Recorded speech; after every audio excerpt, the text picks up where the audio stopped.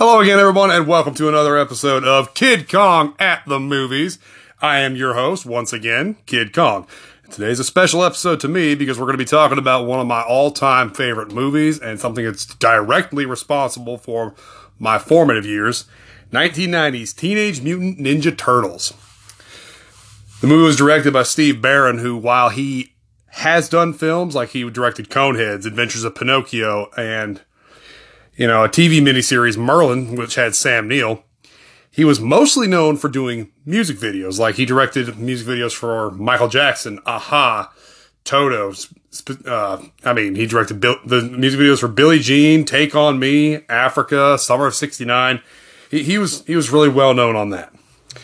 Initial producer was Simon Fields, who was a production manager of Moving Picture Company, which that company actually represented Steve Barron. And mostly they did like commercials, like for Calvin Klein, Nike, Budweiser beer. And he also helped with or produced some music videos as well. The name Kim Dawson is another producer, and I'll get more to her in a little bit. Originally written by Bobby Herbeck and then later by Todd W. Langen. I couldn't find a whole lot of information on them as a writer, but something very important about the two of them being the writers in this movie will again be discussed a little bit further on. Of course, the film is an adaptation of the Teenage Mutant Ninja Turtles, both the comic series and the cartoon series. They took elements from both of them and mixed them together with a bit of a darker tone. It's largely based on the first issue of the comic, right down to the Turtles' father figure Splinter, who is kidnapped by the Foot. They lose to the Foot in their first fight and have to retreat to a farm where they recover. And then eventually, of course, they fight again on the rooftops. This movie had kind of middling reviews, which, is to be expected. It's a Teenage Mutant Ninja Turtles movie. Most adults are not going to gravitate towards that naturally. But this movie was a massive, massive commercial success. The popularity of the cartoon series at the time, as well as the toys, were a high driving factor into parents bringing their children to see this movie. It was produced initially on a budget of $13.5 million and grossed well over $200 million worldwide. Now, this movie was an independent movie. That made it the highest grossing independent movie in history until the Blair Witch Project broke it nearly 10 years later. All right, y'all, saddle in because there's quite a bit to discuss here with a cast. Of course, April O'Neil is played by Judith Hoag, who she's mostly done television. She's been in movies, like you can see her in movies if you know you're looking for her. She was in the remake of Nightmare on Elm Street. She was in I Am Number 4. She had a brief part in Armageddon. She was the mother on the Halloween Town movie series. They were the made-for-TV movies from Disney. You might recognize her more from television. She was in Nashville, as well as The Magician. Casey Jones was played by Elias Koteas. Elias Koteas has been in a few movies. Nothing really of note as far as his movies go. Like, he was in Collateral Damage, Crash, and Zodiac. However, from the television series, he's very, very well known for being involved in the Chicago series of television shows that were produced by Dick Wolf, like Chicago Fire, Chicago Med, Chicago Justice, and Chicago PD, where he plays character Al Olinsky. Elias Koteas also, when he was younger and had shorter hair, bore a passing resemblance to Chris Maloney, which, that's just a little fun piece of trivia for you. April O'Neil's boss, Charles Pennington, was played by Jay Patterson, who, again, wasn't really in a whole lot of movies of note. And the reason I say of note is that he's been in over 60 movies, but he rarely has more than just bit parts. Some of the movies he was in were DOA. Again, that's not the video game DOA.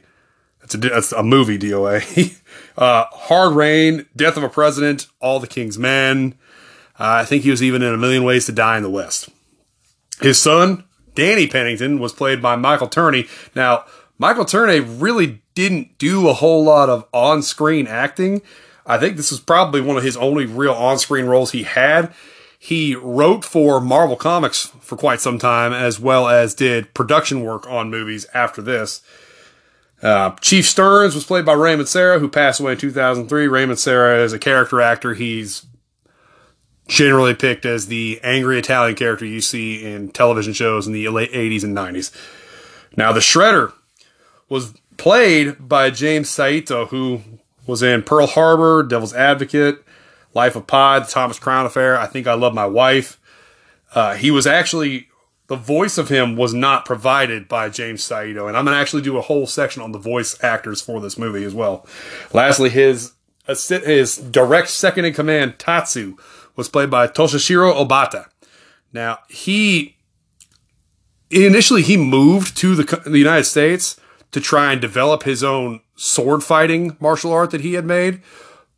He supplemented his income for that with parts in movies, and you can see him in Demolition Man and Showdown in Little Tokyo. A couple little fun actors that had small cameo roles in the movie include Skeet Ulrich and Scott Wolf, who played members of the Foot, and their head thug that does most of the talking was played by Sam Rockwell. Now, Sam Rockwell, of course, has been in countless pictures over the last couple decades. He's really made a name for himself in the movie Three Billboards. He was also, of course, Justin Hammer in the Marvel Cinematic Universe and Wild Bill from the Green Mile movie. You know, there were some little extras here and there that you'd see on there, but they really don't come into play. Now, the voice characters. Leonardo was voiced by Brian Tochi, who has appeared on screen in The Octagon, the Police Academy series. He's got a lot of uncredited voice extra roles in Disney and Pixar movies. You might recognize him from Revenge of the Nerds, where he played Takashi. Donatello was voiced by Corey Feldman. Of course, Corey Feldman, probably the most famous member of this cast. You know, he was in a couple of Friday the 13th movies, Gremlins, The Goonies, Stand By Me. He was in the Lost Boys franchise as one of the Frog Brothers. And he played a slightly fictionalized version of himself in Dickie Roberts' former child star. While I personally find that movie to be terrible, I love that they got a bunch of former child actors for that. Raphael's voice actor was Josh Pace. Now, mostly he just did TV roles, but he was in Joker. So take that as you will. Another one who was mostly in television roles was Michelangelo's voice, Robbie Rist. You might find his name for Godzilla, the TV series. Now, that's the direct TV series sequel to the live action movie. And for more information on that movie, there's a podcast called Kaiju Carnage that delves into that whole genre. Recently, Cal, the Kaiju guy, did an episode on the 1998 Godzilla film, which I can't recommend his podcast in that episode enough. It was great. You'll love it. He's also voiced a lot of characters in Naruto. He started out as Cousin Oliver on the Brady Bunch. Tatsu's voice actor, because they had him dubbed over, was Michael McConaughey, who has done a lot of anime. I mean, just some of the ones you're going to have known. He's been in Cowboy Bebop, Dragon Ball, Blue Dragon, Blue Exorcist, Ghost in the Shell, Bleach. I mean, he's got a very extensive voice acting career. Splinter was voiced by Kevin Clash, who also was the puppeteer for Splinter, because that one was actually mostly a puppet. Of course, Kevin Clash was the voice and puppeteer of Elmo for a very long time. He's also done work in Labyrinth.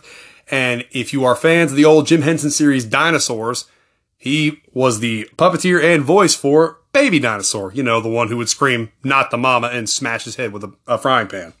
Shredder was voiced by David McCarran, who mostly was famous for video game work. He didn't really do a whole lot of other things than that.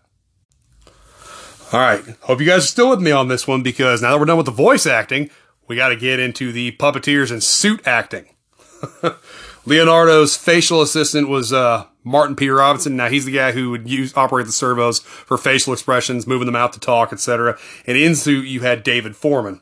Donatello's facial assistant was David Rudman, while his in-suit technician was Leif Tilden. Raphael had David Greenaway as his facial assistant, while his in-suit was Josh Pice, who actually voiced the same character. And Michelangelo had Mac Wilson as his facial assistant, while his in-suit actor was Michelin Sisti. Of course, I told you Splinter was done by Kevin Clash. Donatello and Raphael actually... Now, the guys who were Leonardo and Michelangelo had enough martial arts experience that for kicks and things like that, they were able to do the scenes just fine. Donatello and Raphael, not quite the case. They had in-suit martial arts stunt doubles, Ken Traum, and probably the more notable one is Ernie Reyes Jr., who was Donatello's, who of course would go on to play Kino in the sequel, Teenage Mutant Ninja Turtles 2, Secret of the Ooze. The martial arts suit doubles would also double for like Michelangelo's scene with his nunchucks and things like that. In addition to that, all 4 of these suit actors had on-screen cameo appearances. Like Leo's was a gang member, Michelangelo's was the pizza delivery man, Donatello was the messenger from the foot that, slapped April O'Neil in that, and Raphael, of course, was the taxi passenger, which, because of his line that he has, I always knew, when I was a kid, I was like, he sounded exactly like Raphael. Come to find out later that, of course, he is Raphael. So, this movie had a lot in its production. Of course, the comic came out in 1984. It was created by Eastman and Laird. They had no interest in making a series. They just wanted to make a comic and get their names in print. And the first pressing sold out like really, really quickly. People wanted to see more, so they made more. And the Ninja Turtles exploded as far as popularity in the comics. And of course, what do you do when you have a comic series like that? You want to make toys. How do you advertise for toys? You make a television series. So they made an initial 5-episode little, I'm not going to say that it was like a TV movie, but that's essentially what it comes down to, for them to advertise the toys and to advertise the comic. Now, of course, to do that, they wanted to make some differences, which is something that came into play later on in the franchise history, like giving the Turtles different color bandanas, giving them a love of pizza, modifying their personalities, because in the initial comic, they all had red bandanas, and while there were some differences in personality, it wasn't as, pronounced. The success of the toys and the comics and everything else, it led itself to maybe we can make a movie out of this, and that's when Gary Proper came in. Now, he brought in Kim Dawson. Now, I mentioned that name a little bit earlier. They initially envisioned this movie and brought it to Thomas Gray, a producer, with the idea of filming it in China, in Hong Kong, to kind of take a little bit less of a budget by doing it overseas like that. Of course, he wasn't very thrilled with the idea because he was naturally leery of, just the name Teenage Mutant Ninja Turtles. But after some persuasion, he relented, and because of his connections with them, he met with Raymond Chow, head of Golden Harvest, to discuss making this movie over there. He agreed with a budget of $3 million, and because of his former collaborations with Steve Barron, he was recommended to Chow, and Raymond Chow was sold. He was on board for that. Barron was not exactly familiar with the source material, but he was intrigued by it, and after looking at it, decided, this is something I can go ahead and do. The initial script was written by Herbeck, who the script was not very well received by him. Like, he didn't really care for it. So he hired Langen, who was at that point in time very well known for writing on the Wonder Years, to do a day one revision, which basically means that he took that first script that was done and rewrote the entire thing. That's a tremendous amount of work to do. So, they wanted to try and change some of the tone out and make it more commercially friendly to what the people who were putting up the money wanted to do. In rewriting it, that's when he combined elements of the cartoon with the comic. He gave the Turtles their multicolored headbands and the personalities and their love of pizza, while also taking the ideas of like the rooftop battle, their loss to the foot, their father figure being stolen, etc.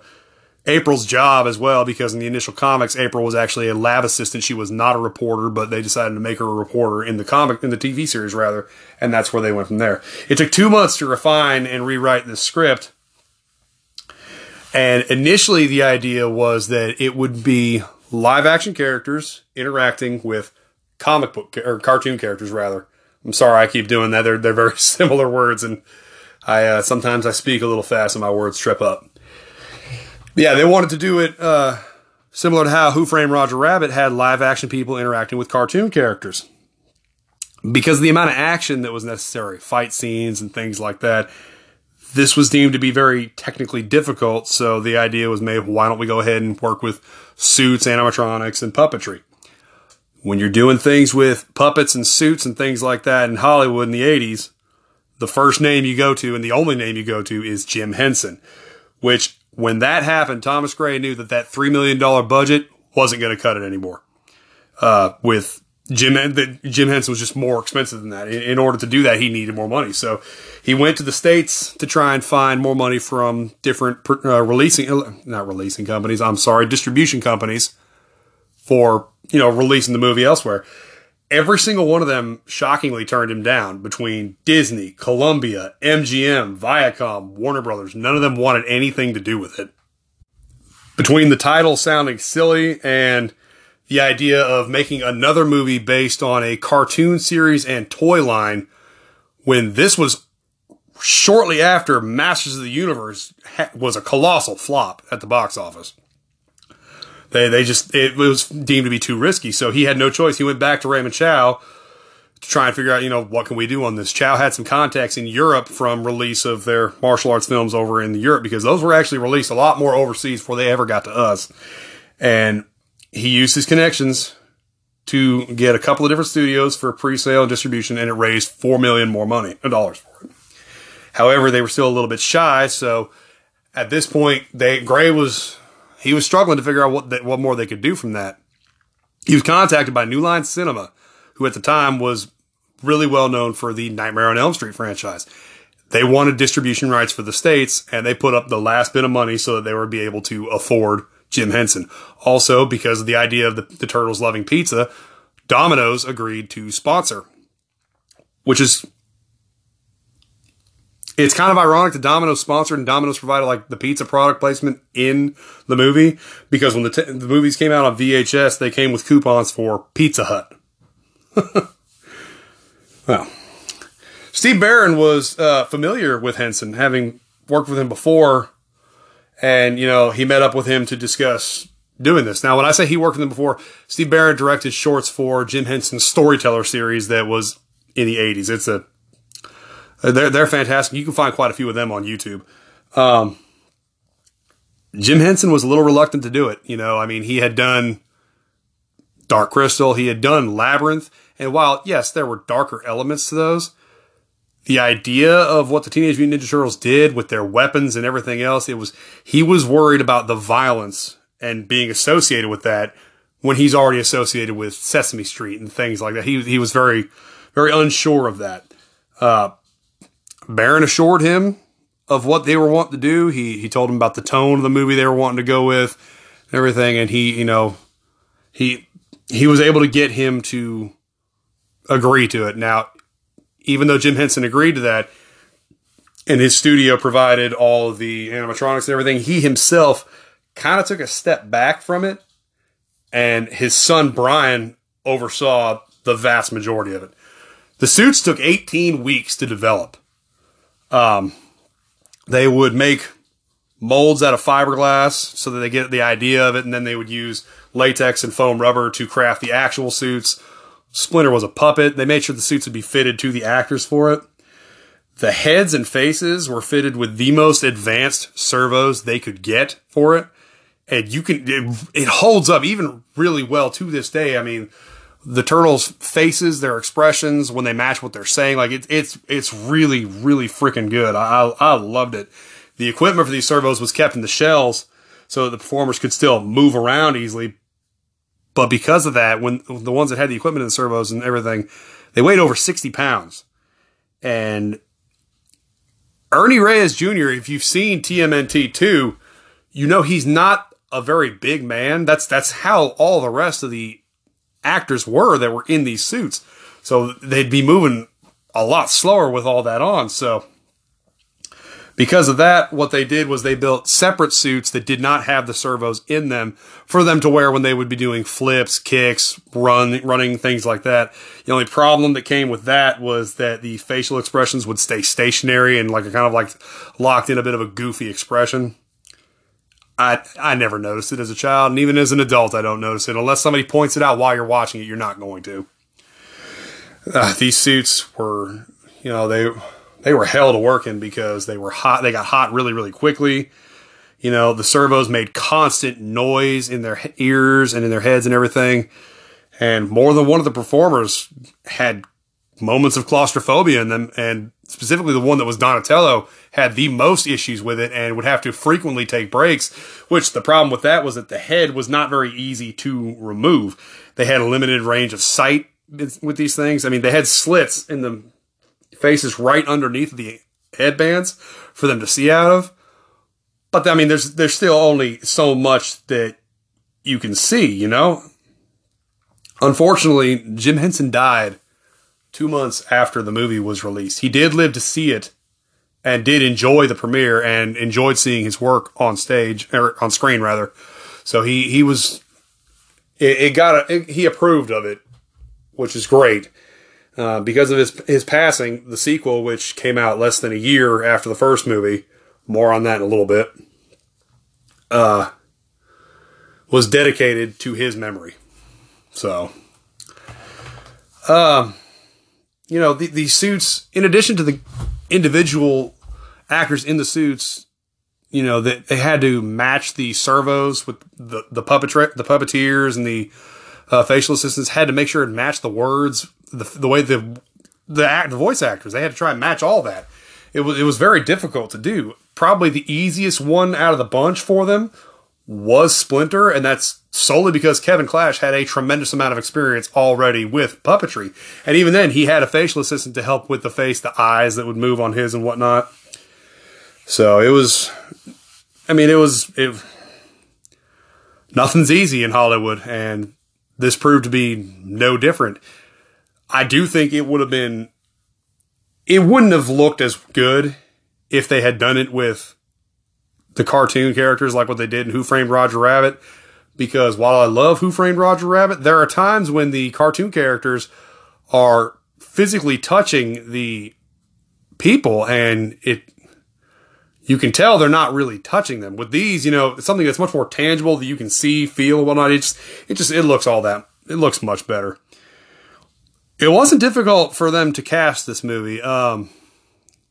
They only asked a couple of different actresses for April O'Neil, and Judith Hoag absolutely jumped at the chance to work with Jim Henson. She loved the idea that she got to do that, and she also loved the script. She found the script was to be very, very sweet, so she was more than happy to jump on that. Casey Jones, actor Elias Koteas, you know, was a fan of the comics and was also a fan of the cartoon series, so he had no issues getting on with it either. The guy that plays Danny, so he came in for an audition to talk to, and Steve Barron was like, okay, this is a kid. Trying to get him to read lines is not going to be the easiest thing in the world because he's not going to see the point to it. So instead, he just talked with Michael Turney about like his interests in music and movies and things like that. And after speaking with him for a little while, the way he would get animated with it, he's like, you know what? This guy's good for this. We'll go ahead and use him. They went to New York to film a couple of scenes. Not much of it was filmed there. They used it to get footage of like the skyline, the interior of a subway, warehouse, couple things like that. Most of the filming was done on Dino De Laurentiis' farm in Wilmington, which a lot of movies have been filmed there. You know, they built a lot of sets like alleyways. They built the rooftop sets, the homes. They built the lair there. They did a really, really good job building these sets and capturing the feel of the comics, the grunge, the grit. Like you get a feeling like when you see these sets, you get the feeling that people aren't going out because of this crime wave that's going on because of the Foot Clan. So I absolutely love that. Now, one of the problems with the suits kicked in when it came to the manholes that they would come in and out of, whether it was to get to their lair or when they were taking April home. The suits being large, they had to build 8-foot square rooms underneath of the manholes just for them to get in and out of, because if they were going to be trying to climb up and down a ladder like what a traditional manhole is, they just wouldn't have been able to do it. So essentially they just make boxes that they would jump in and out of. Altogether, filming took about 3 months. Steve Barron wanted Malcolm McLaren, who had done some music videos and done a few other things, to score the movie. And that's when issues started coming in. Between his style of music and Steve Barron's style of filming, producers and other members of like the studios, they felt that the movie didn't really look like a movie. They're like, it works great in 3 to 5 minute chunks like a music video, but when taken as a whole, they had issues with it. Steve Barron wanted more time to film as well. Golden Harvest didn't want to spend any more money. You know, just everything that was going on with that caused Steve Barron to actually leave the movie late in post-production. When he left, McLaren went with him because, again, the studio didn't like McLaren. So they got John Duprez, along with those other producers I mentioned a little bit earlier, to do a new score and to do a new part of the movie. He was given 2 months to work on it. They wanted him to move it more away from the darker tone and away from the almost episodic-like content during chunks of the movie to try and make a more seamless film. Now, John Duprez had a lot more experience with movie soundtracks, which helped tremendously as far as this went. He was not at all familiar with who or what the Teenage Mutant Ninja Turtles were. His 12-year-old son was the one who, told him about it. He took a lot of musical inspiration for this from certain scenes in the movie from Tom and Jerry, having the music match the moment, which is why you get a couple of silly moments like when the Foot Clan has broken into April's house and are fighting the Turtles. One of them dunks Donatello's head into the water, and you hear like this cartoonish music along with a slight sound effect when he spits the water in his face. Things like that. The main theme that he wrote for it is one of my absolute favorite things to listen to, and I'm so glad that it's finally on Spotify. For the longest time, you couldn't find the score available anywhere. There was a soundtrack release that had a lot of like hip-hop songs and things like that, but not really. I mean, there's really no other way for you to listen to the score. People were having to find other ways to get it, so they finally released it in 2018. The main theme that I love so much, that opening to it, it both sounds like and has no resemblance to the intro to the old cartoon series. That gives you like an immediate feeling of familiarity with it, which is wonderful to do that. Of course, the big song that came from the movie was by Partners in Crime, Turtle Power, Turtle Power. My only issue with that song is that it refers to Raphael as the leader, and while I have my own personal theory as to that, this is not a Teenage Mutant Ninja Turtles franchise podcast. I could talk about the Turtles for days on end and never even run out of things to say, because it's been a part of my life my entire life. One of the things that John Duprez did with the movie, with the score that he wrote for it, the scene where the Turtles are meditating and they speak with an astral projection of Splinter, that musical cue that you hear, that musical score, does a great job of heightening the emotion of that scene. He actually took his own personal feelings because he missed his kids. He was working around the clock to get this done in such a short amount of time that he wasn't getting to see him. So he took how he felt about that and used that when he wrote that particular part. The movie was finally released in March of 1990. Again, critics weren't the kindest to this. They felt that it was silly, or that it just, mind-numbing. They didn't care for it all that much. My thing about that is that they're not really the target audience. That's the problem I have with critics in a lot of ways, is that a lot of critics are not the target audience for those movies. So I get that you want to try and get, I want an honest, neutral review of this kind of thing. The problem with that is if you take a guy who does not like horror movies and you have him review a horror movie, he's not going to give it that great a review. Like, he'll try, but his own personal dislike is going to color his opinion. That's the same way with this. This movie, similar to, Super Mario Brothers, John Leguizamo said about that the movie needed to be aimed at the people who were playing the game, the kids. It's no different with this, you know. Children were the target audience on that. As long as children enjoyed what they were watching, that was the important thing. Again, massive commercial success.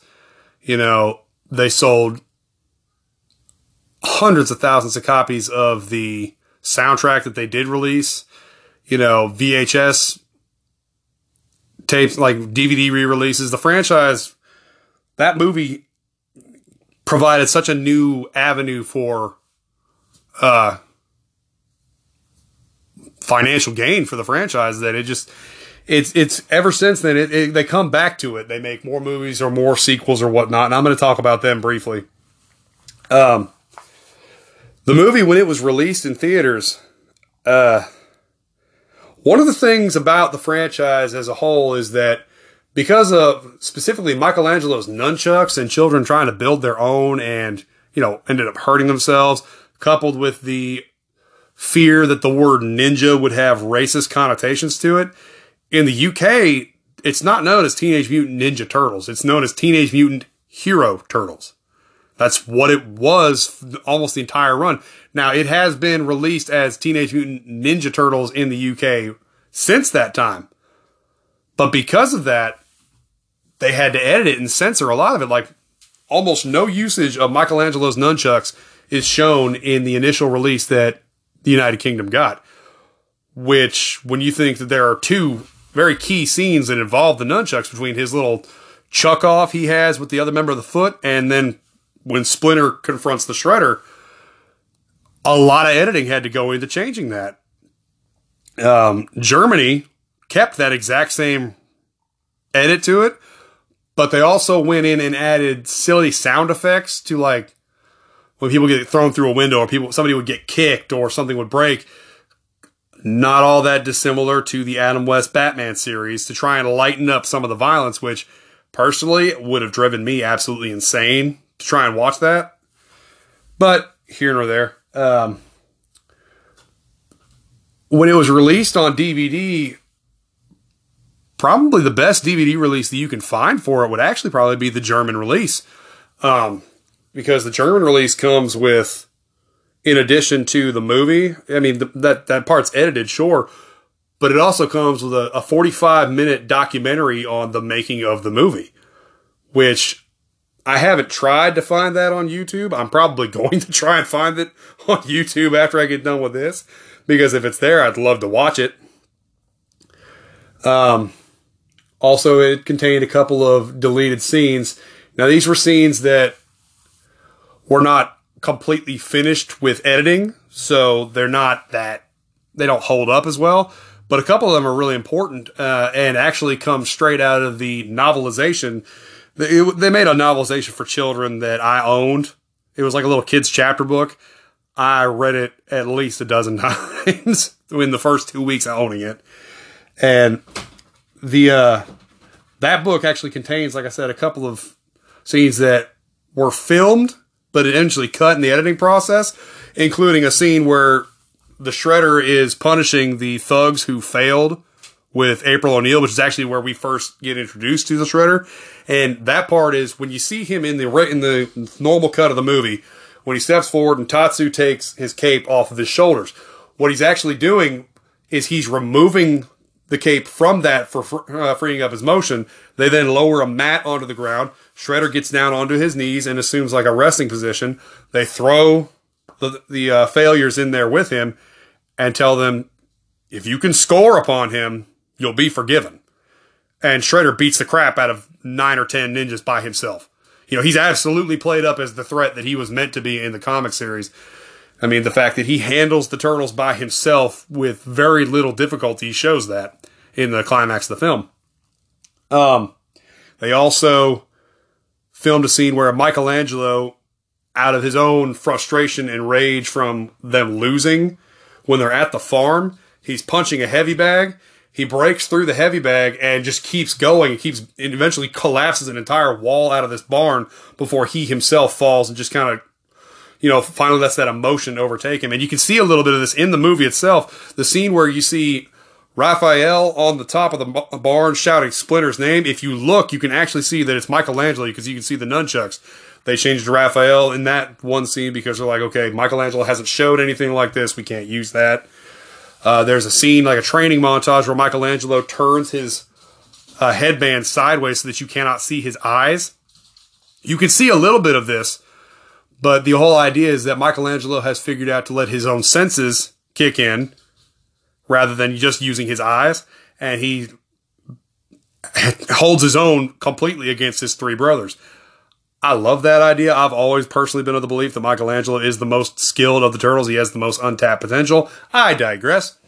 The last scene that was in there was an alternate ending where April has made those drawings of the turtles when they're at the barn, and she and her boss's son take them to a mogul that's the head of a comic book company. And she presents it to him like, we can make a comic out of this.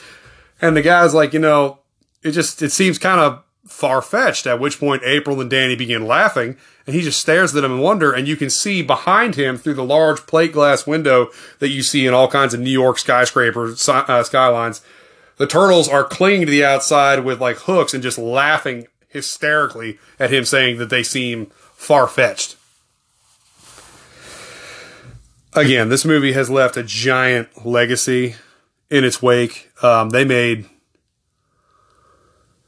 2 direct sequels to it. The first one, TMNT Secrets of the Ooze, also suffered from heavy editing in the writing process, and as well because similar to how between Batman Returns and Batman Forever, people complained about the violence in this.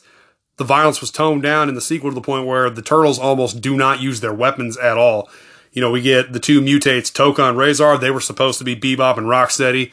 Due to the television show, they couldn't get the rights to use them at the time, so they had to use somebody else.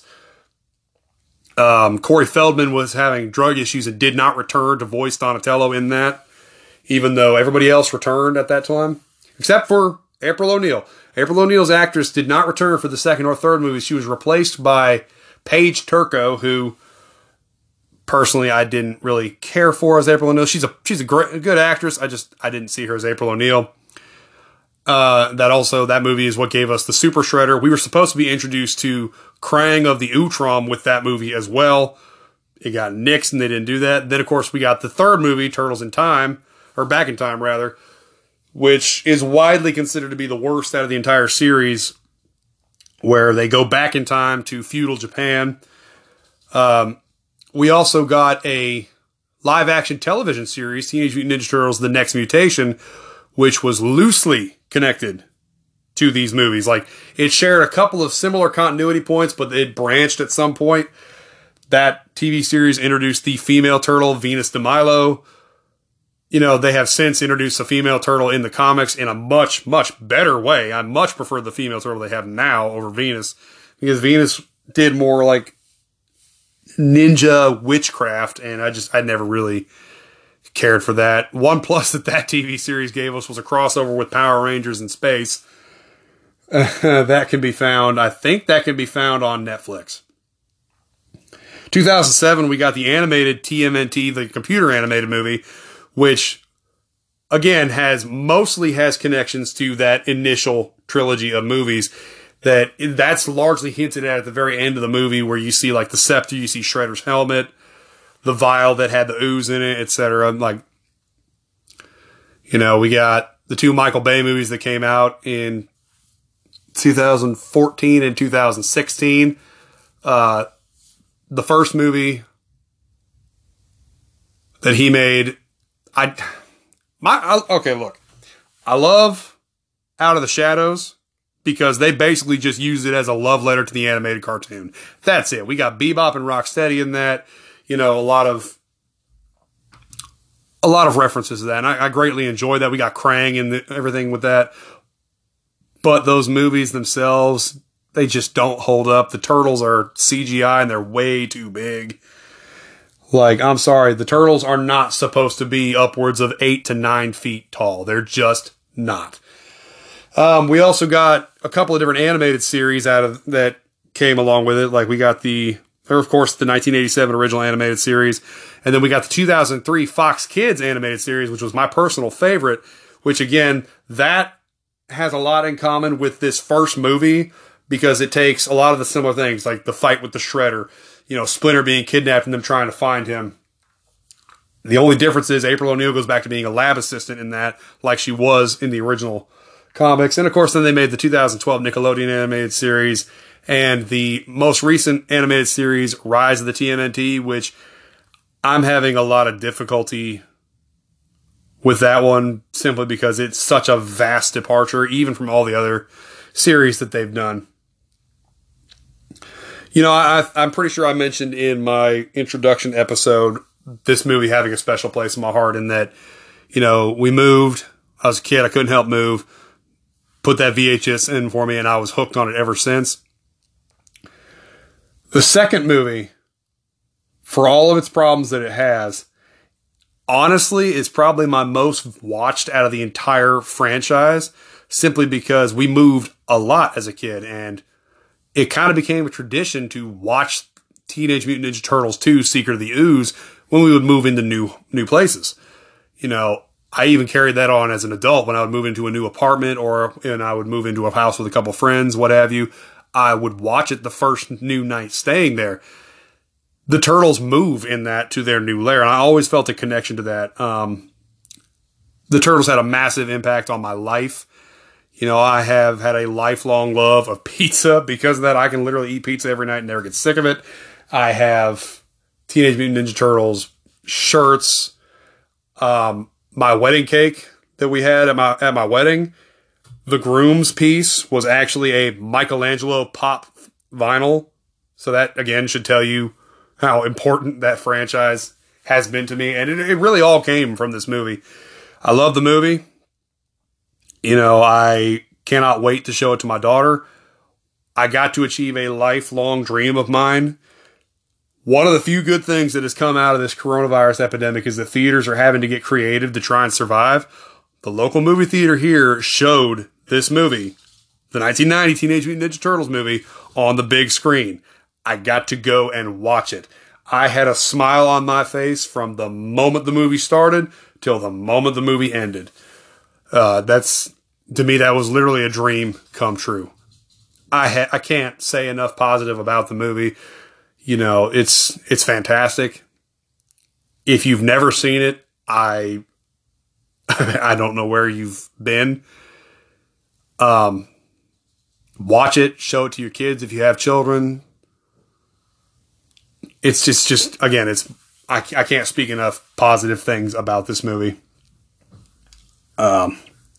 It's also one of the few times, apart from the 2003 animated TV series they did, where they actually did the Shredder right. They didn't make him a bumbling fool who couldn't really keep up. Shredder was meant to be a badass, and that's what he is. The fact that the Turtles could not overcome him by themselves. And real quick before I go, I do want to mention there is one thing in this first movie at that climactic scene that has always stuck out to me.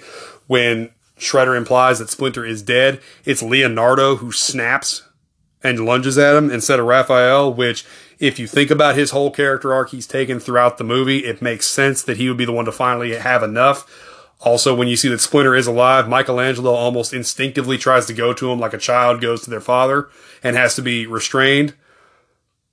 Little touches like that the actors did, phenomenal. I can't say enough good about it. All right, I've talked your ear off enough about the first Teenage Mutant Ninja Turtles movie. Next week, we're going to be delving into Queen of the Damned. Now, that one I'm really looking forward to because Anne Rice has a very interesting relationship with that movie, and we will be discussing that as well. So, I hope you guys enjoyed this episode. I certainly enjoyed looking into it. A lot of this research that I did for this is stuff that I've done for fun myself over the years. And I went through a couple things just for a refresher on this, like IMDb for actors credits and things like that. So again, next week, Queen of the Damned. Until then, this is Kid Kong and I will see you at the movies.